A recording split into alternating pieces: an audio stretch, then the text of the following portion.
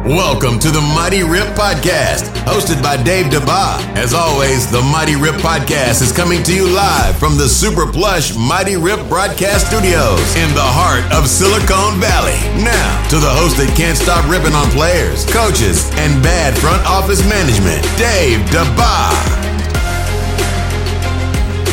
Coming up on the Mighty Rip Pod, we take a look at why Peyton Manning should give up on trying to become a general manager of some scrub National Football League team and essentially just move into the Monday Night Football play-by-play booth.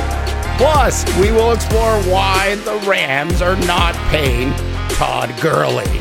All of that, and trust me, a whole lot more coming up on the Mighty Rip Pod today. But we begin with Peyton Manning, who really, absolutely belongs on Monday Night Football inside the booth. Now, I've got some video from yesterday's presser, if you will, between Ernie Johnson, Tiger Woods, Phil Mickelson, and Tom Brady, and you will see why Peyton Manning, if you just watch this 2 minutes of this video, you will see exactly why Peyton Manning absolutely deserves to be on Monday Night Football. Tell me about your golf game, Peyton.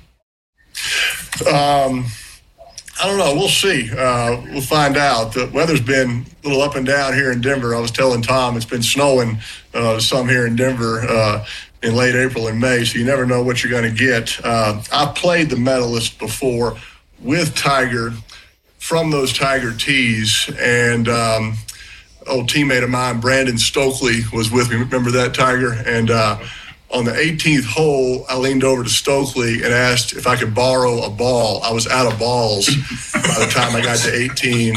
And he says, all he had was a yellow one left. I was like, I cannot play a yellow ball in front of Tiger Woods. So we're digging like in the marsh, swamp to try to find one more ball so I could finish the hole. So I think you saw Tom and I both shaking our heads at the thought of those Tiger tees, but it's a hard course. Ernie, the course, the tournament had to be in Florida. After Tom's B&E arrest, with the ankle monitor, he couldn't leave the state. So it had to be in Florida. Tiger and I talked to the sheriff in Tampa. He's going to be allowed to go to Palm Beach to play. I'll be honest, I've never played Tom very well on his home turf. And so maybe this is considered a neutral site. And I would have loved to have had this tournament in a place where they don't like Tom very much. Indianapolis, Denver, Boston, after he just betrayed them and broke their hearts. So Palm Beach is the best we can probably do. Look, I think the teams are fair. I think, Phil chose the right partner in Tom. Together, they have 11 championships. Tiger and I have 17, the way I count it, right, Tiger? You're 15 plus my 2. So it's a little closer in the championships with Tiger and Phil being together. But it's a great cause. Absolutely priceless is Peyton Manning. I mean, just watching Peyton Manning in this short little 2.5 minute snippet go from how he played golf with Tiger Woods and his buddy, and how he purposely didn't want to use a yellow golf ball, and then just segues straight into ripping on Tom Brady for allegedly breaking and entering into somebody's house in Tampa Bay was absolutely priceless. Look, as you can see in this short little video with Peyton Manning, that he's an absolute ham, which is an old term, but he's an absolute ham, meaning that he has just got what it takes to be successful in, radio or in television or in the media.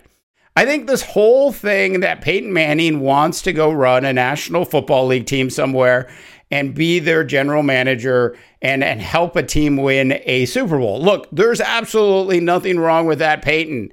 But why not take a year or two to have a little bit of fun sitting inside the Monday Night Football booth? Look, when I hear Gomer Pyle talk, which is Peyton Manning, when I hear Gomer Pyle talk, I immediately think of the legendary Dandy Don Meredith. And I don't know if it's the accent or if it's the delivery, but Peyton Manning has a lot of Dandy Don in him. And I'm telling ESPN right now, if you offered Peyton Manning $20 million and he said no, try to go to 22 to see what happens. Look, I just think at least for a year or two, especially with all of the things that we're dealing with off the field now as it relates to the coronavirus pandemic, we absolutely need people to have a big sense of humor. Nobody better in the National Football League today that's retired than Peyton Manning. And if you stick him in the Monday Night Football booth with Steve Levy and a couple other people from ESPN, you would be looking at a highly successful Monday Night Football. You'd probably end up beating out the rest of the network's ESPN. So, hey, Mothership, if you're listening to this, and you should be, go ahead and up your ante to get Gomer Pyle, Peyton Manning inside the Monday Night Football booth, because I absolutely want to hear more stories from Peyton Manning about his time on and off the field, and nothing would be more interesting to a Monday Night Football game that pits the Bengals against the Browns that nobody cares about. And if you add Peyton Manning into the mix, he's the one color analyst in the National Football League that could actually save that game. Okay. One other quick story I wanted to cover on today's podcast, and that is this whole thing. And I saw this a couple weeks ago, and I thought, okay, I put it on my list of potential stuff to talk about on the Big Mighty Rip Pod. And I thought, well, I'm just going to see how this thing all plays itself out. And this was the Todd Gurley story about getting the Los Angeles Rams to actually pay him what he was due. Now, the Rams, as you all know, went ahead and cut him. Gurley signed a contract literally within like 24 hours with the Atlanta Falcons. The Falcons are going to pay him like $5 million a year. Gurley, at the time, was owed $7.5 million by the Los Angeles Rams. Now, there's a clause in this contract. There's a clause in the contract that's sort of the opposite of Santa. And this clause basically takes about 2.5 of that 7.5 that was owed away from Gurley. Still, the Los Angeles Rams owe Todd Gurley basically $5 million, and they're not paying him. Look, I don't understand what the Rams are doing. So I thought about it. I thought, well, maybe they're out of money. Maybe they've overspent on SoFi Stadium. Is it possible that the Rams are actually out of money at this point? And so I went back and I looked at SoFi Stadium and I said, okay, what was the original cost going to be at SoFi Stadium? Now, it depends when you look at it, but if you look at like the basic time that the stadium was actually greenlit by the National Football League, you are looking at between $1.5 and $2 billion to build SoFi Stadium. Okay, now, do you want to know, like me, where they're at with regards to that basically $2 billion budget as we stand here in 2020 with SoFi Stadium getting ready to open at some point in the next 3 or 4 months? The number that I saw published was just under $5 billion. They basically owe Todd Gurley a penny compared to what they've spent on SoFi Stadium.